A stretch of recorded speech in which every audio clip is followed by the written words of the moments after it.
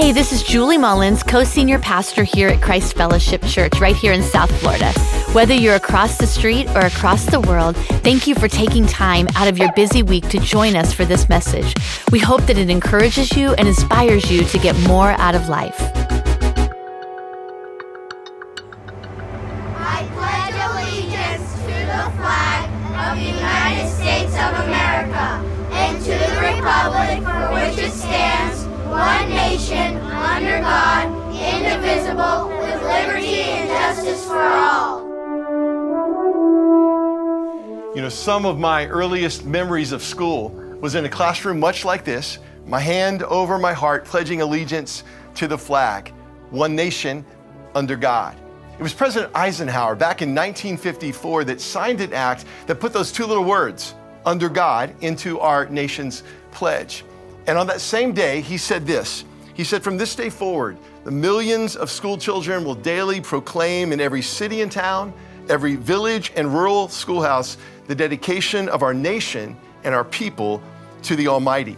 Now, little could President Eisenhower realize that just a couple of decades later, that the United States Ninth Circuit Court of Appeals would actually rule those two words, under God, as unconstitutional. And that one ruling would set off a debate in our nation for years to come, asking the question, are we really a nation that is under God? In fact, it's a question that we need to ask ourselves today. And what does it mean for us to be a nation under God? I want to give you a little history lesson. America was founded as a nation under the authority and blessings of God. Now, some have tried to write God out of our history books, and they've done a pretty good job at it. But the truth remains, our founding fathers established this nation on the fundamentals of the Christian faith, not simply on religion, but on the lordship of Jesus Christ. Even before the founding fathers, it was the intent of the pilgrims that traveled to this new land to build a nation that would be governed by the principles from God's word. In 1620, they launched out for this new world, and as they were on the Mayflower making their way across the Atlantic, they formed together this agreement that has been known now as the Mayflower Compact. In this article, you see the intent and the motives of these first settlers when they wrote these words. They said, having undertaken for the glory of God and the advancement of the Christian faith, a voice to plant the first colony in the northern parts of Virginia. They went on to declare, we want our nation to be a stepping stone to take the gospel to the nations of the world.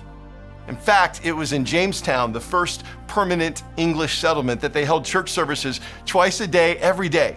And on Sundays, they held services for 5 hours long, and attendance was required. It was mandatory that you showed up. And if you were absent from church, it meant you didn't get your food rations for that day, right? So people were showing up. And repeated absence was actually punishable by public whipping. Boy, that's one way to get people to show up for church, right? You know what I'm saying? Now, when our founding fathers gathered decades later to form our country, they would actually look to the word of God for guidance. Patrick Henry, the man known for shouting, "Give me liberty or give me death."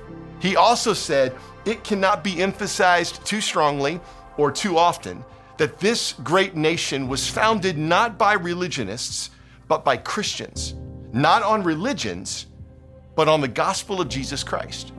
And it was George Washington that said, you do well to learn above all the religion of Jesus Christ. See, in 1787, in the early days of the Continental Congress, there was a lot of arguing going on the congressional floor. And the old statesman Benjamin Franklin took his cane and he pounded it against the floor to get everybody's attention. And then he rose up from his chair and said in a very stately voice, I therefore beg leave to move that henceforth prayers imploring the assistance of heaven and its blessing on our deliberation be held in this assembly every morning before we proceed to business. The Congress then took a 2-day leave to go pray and seek the heart of God. And coming back, they voted into an act that at no time would they ever open a session of Congress without prayer.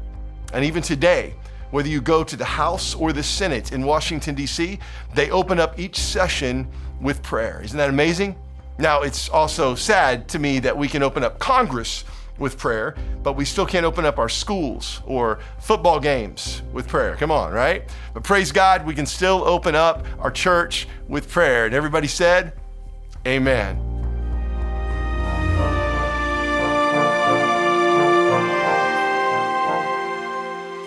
As our nation was being formed, the Word of God remained central. Our schools didn't just use textbooks drawn from the Bible, they actually used the Bible itself. Thomas Jefferson was the superintendent of the Washington, D.C. school system while he was president of the United States. This man, who was credited with coining the phrase separation of church and state, required that the Bible be read in all grades, in all classrooms in the Washington schools. That doesn't sound like separation of church and state to me, does it? Someone once said, you tell a lie often enough, soon everybody will believe it. Separation of church and state is one of those lies that we've been told. That phrase, separation of church and state, it's not in the Constitution, it's not in the Declaration of Independence, and it's not in the Bill of Rights. The statement was actually found in a letter that President Thomas Jefferson wrote to a group of Danbury Baptists. See, the Baptists were afraid that the government was going to try and establish a state church like they had in England to try to control the other denominational churches. So Thomas Jefferson responded by writing a letter to this group and stating to them that legislature, government, should make no law respecting an establishment of religion or prohibiting the free exercise thereof, thus building a wall of separation between church and state. But when you read the letter in its entirety, it's perfectly clear that Thomas Jefferson meant that wall was to be one directional, to keep the government from interfering with the church, but he never implied that Christian values and biblical principles should stay out of government. He was the man who made all the kids read the Bible in school. That sounds like a different definition of separation of church and state than what we've been led to believe.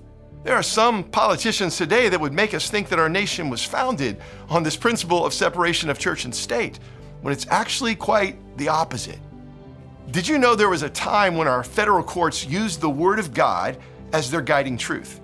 In 1892, the majority opinion of the Supreme Court in a case called Holy Trinity versus the United States, the court said that our laws and our institutions must necessarily be based upon and embody the teaching of the Redeemer of mankind. And it's impossible that it should be otherwise. And in this sense and to this extent, our civilization and our institutions, look at this, are emphatically Christian. Then in 1930, the Supreme Court said that we are a Christian people. The right of religious freedom demands obedience to the will of God. And it was Chief Justice Earl Warren in 1954 that said, I believe that no one can read the history of our country without realizing that the good book and the Spirit of our Savior have been from the beginning our guiding geniuses. Remarkable, right? Now, unfortunately, our history books have been rewritten, and they've removed faith in God from the foundations of our country. We've been told that America was not established as a Christian nation, that our founding fathers were not men of faith. In fact, some have done all they could to try to discredit them.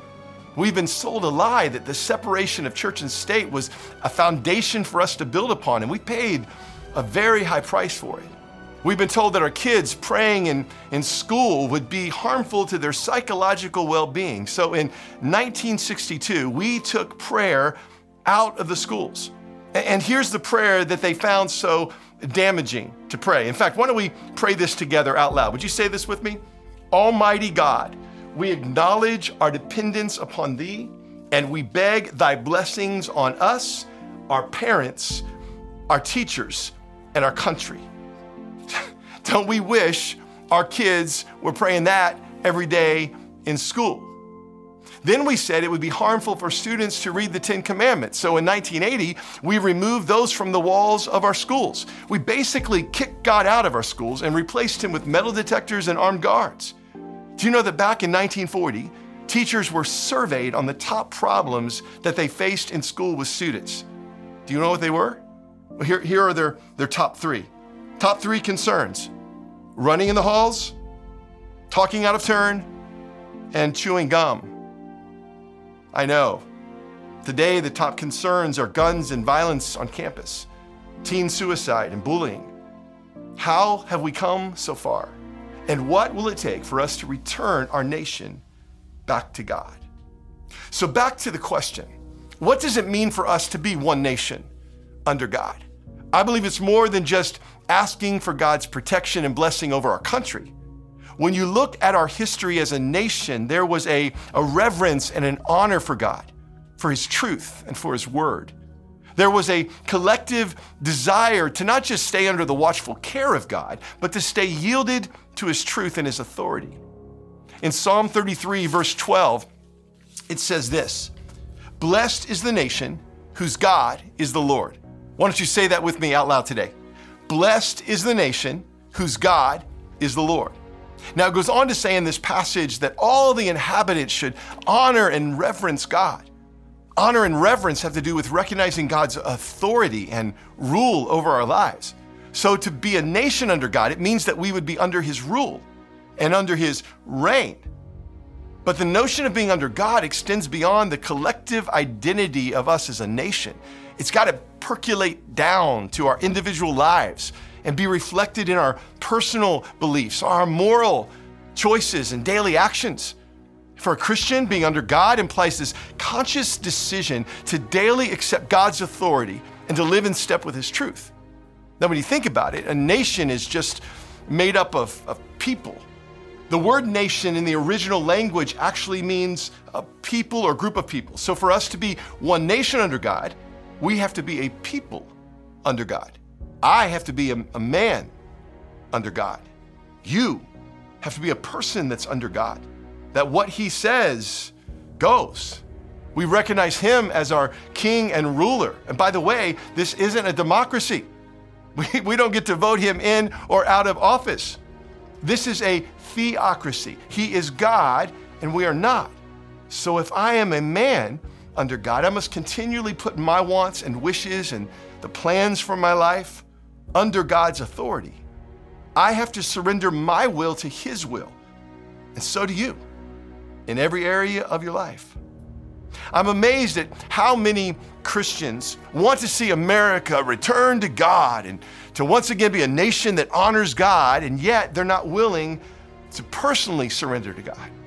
Can I tell you, it doesn't work that way. How in the world can we ever be one nation under God if you and I are not willing to be a people surrendered to God in every area of our life? Maybe we need to replace the word nation with another word to help us better understand our personal responsibility in this whole thing. I mean, what if we were to be one community under God, one neighborhood under God? What if we were responsible to help our community and our neighborhood come under the covering and the authority of God? What would that look like? I think about the parable of the Good Samaritan that Jesus taught in Luke chapter 10. Here was a man that saw someone in need who had been robbed and beaten and left for dead on the side of the road. And the Samaritan went out of his way to help that man, bandaging up his wounds, putting him on his own donkey, and took him to an inn, and then paid with his own money for the innkeeper to care for the man until he was healed. In that parable, Jesus was teaching us that this is the way that we're supposed to care for people in our community. And not just the people we like, or who look like us, or vote like us, but even those who might be against us. See, the man who was lying in the ditch was a Jewish man, and the Jews looked down on the Samaritans. They wouldn't have anything to do with them.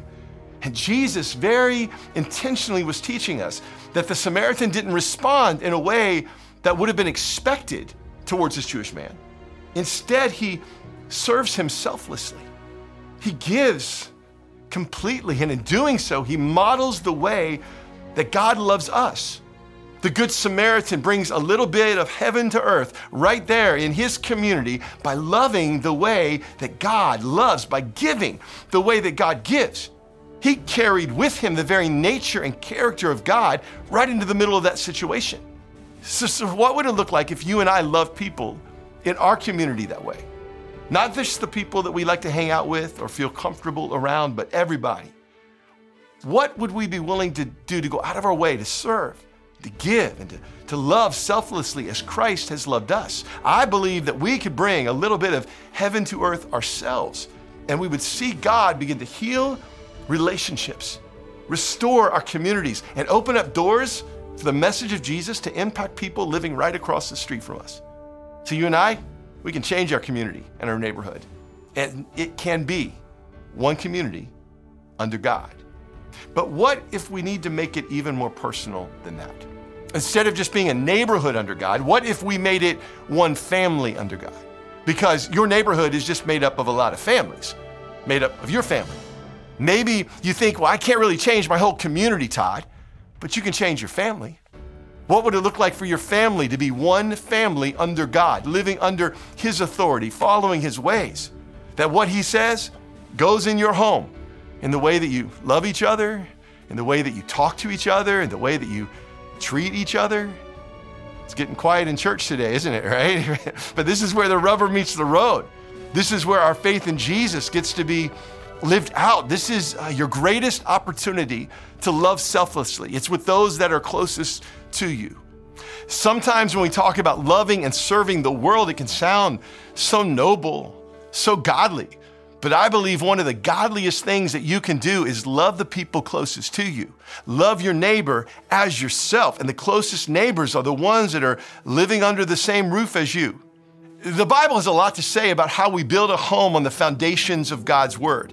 How husbands and wives are to mutually submit to one another out of reverence for Christ.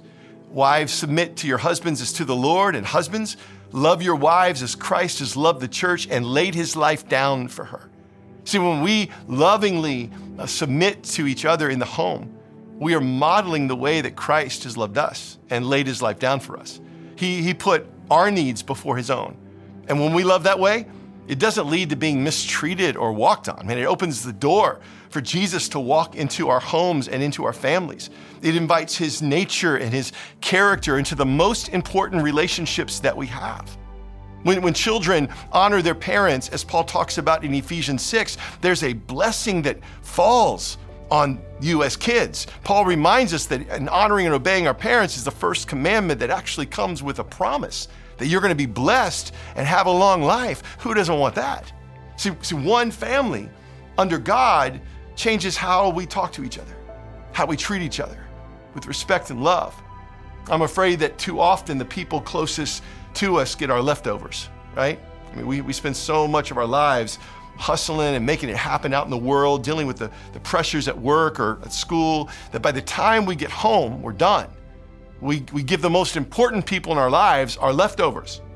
Leftover emotional bandwidth, leftover patience, if you got any left, leftover grace. And often we end up treating the stranger at Starbucks nicer than we do our own family members. What if we turn that around? What if, since we know that God wants us to love and serve those closest to us, to honor our parents, to mutually submit to our spouses, what if we did that in our families? What if we showed respect and honor at home first? What if we prayed together as a family? It doesn't have to be a 30-minute prayer meeting. It can just be a couple minutes before everybody rushes out in the morning or you're putting the kids to bed. Just take a few minutes to pray and maybe read a scripture together. Find ways to bring God into your home and make room for God in your family. What if you could echo the words of Joshua when he said, "As for me and my house, we will serve the Lord." I don't know what the rest of everybody's doing. I can't control what my neighbors are doing or what's happening in Washington, D.C. But as for me and my house and my family, we're going to serve the Lord. We will be one family under God. If we're ever going to be one nation under God, then we have to become families that are under God.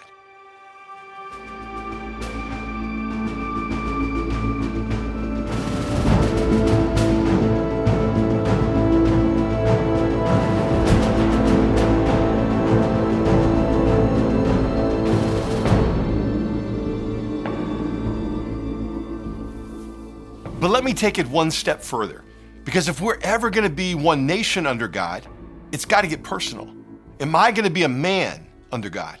Are you going to be a person who is under God's authority? Because we will never be a nation under God if we're a bunch of individuals who don't recognize the sovereignty and authority of God in our personal lives. See, that phrase, under God, carries with it weight. It's a profound, life-changing commitment to allowing God to shape our lives. There's a scripture in Romans chapter 8, verse 29. It says this: God knew what he was doing from the very beginning. He decided from the outset to shape the lives of those who love him along the same lines as the life of his son. We see the original and intended shape of our lives there in him. That means that God is going to shape us into the image of Christ, remove those things in my life that don't look like Jesus and don't sound like Jesus, replacing my nature with more and more of the nature of Jesus. This is a process that we call sanctification. Paul talks about this in the book of Philippians chapter 2 when he says, continue to work out your salvation with fear and trembling. For God is at work in you, helping you want to obey him and then helping you do what he wants. Now there's a lot in that one verse. Let me unpack it for a minute. First, Paul said, you got to work out your salvation. Now it's important to note that Paul was writing this to a bunch of Christians, people who had already confessed their faith in Jesus. They already had salvation, yet he says, keep working out your salvation. Now what he's not saying is that you've got to work for salvation. Many times Paul tells us that salvation is a free gift of God's grace, that it's not by works so that no one can boast. See, salvation isn't based on what you do, it's based on what Jesus has already done on the cross. And all that we have to do is personally receive what he's already done. But here in this scripture, Paul says, work out your salvation. It's like going to work out at the gym.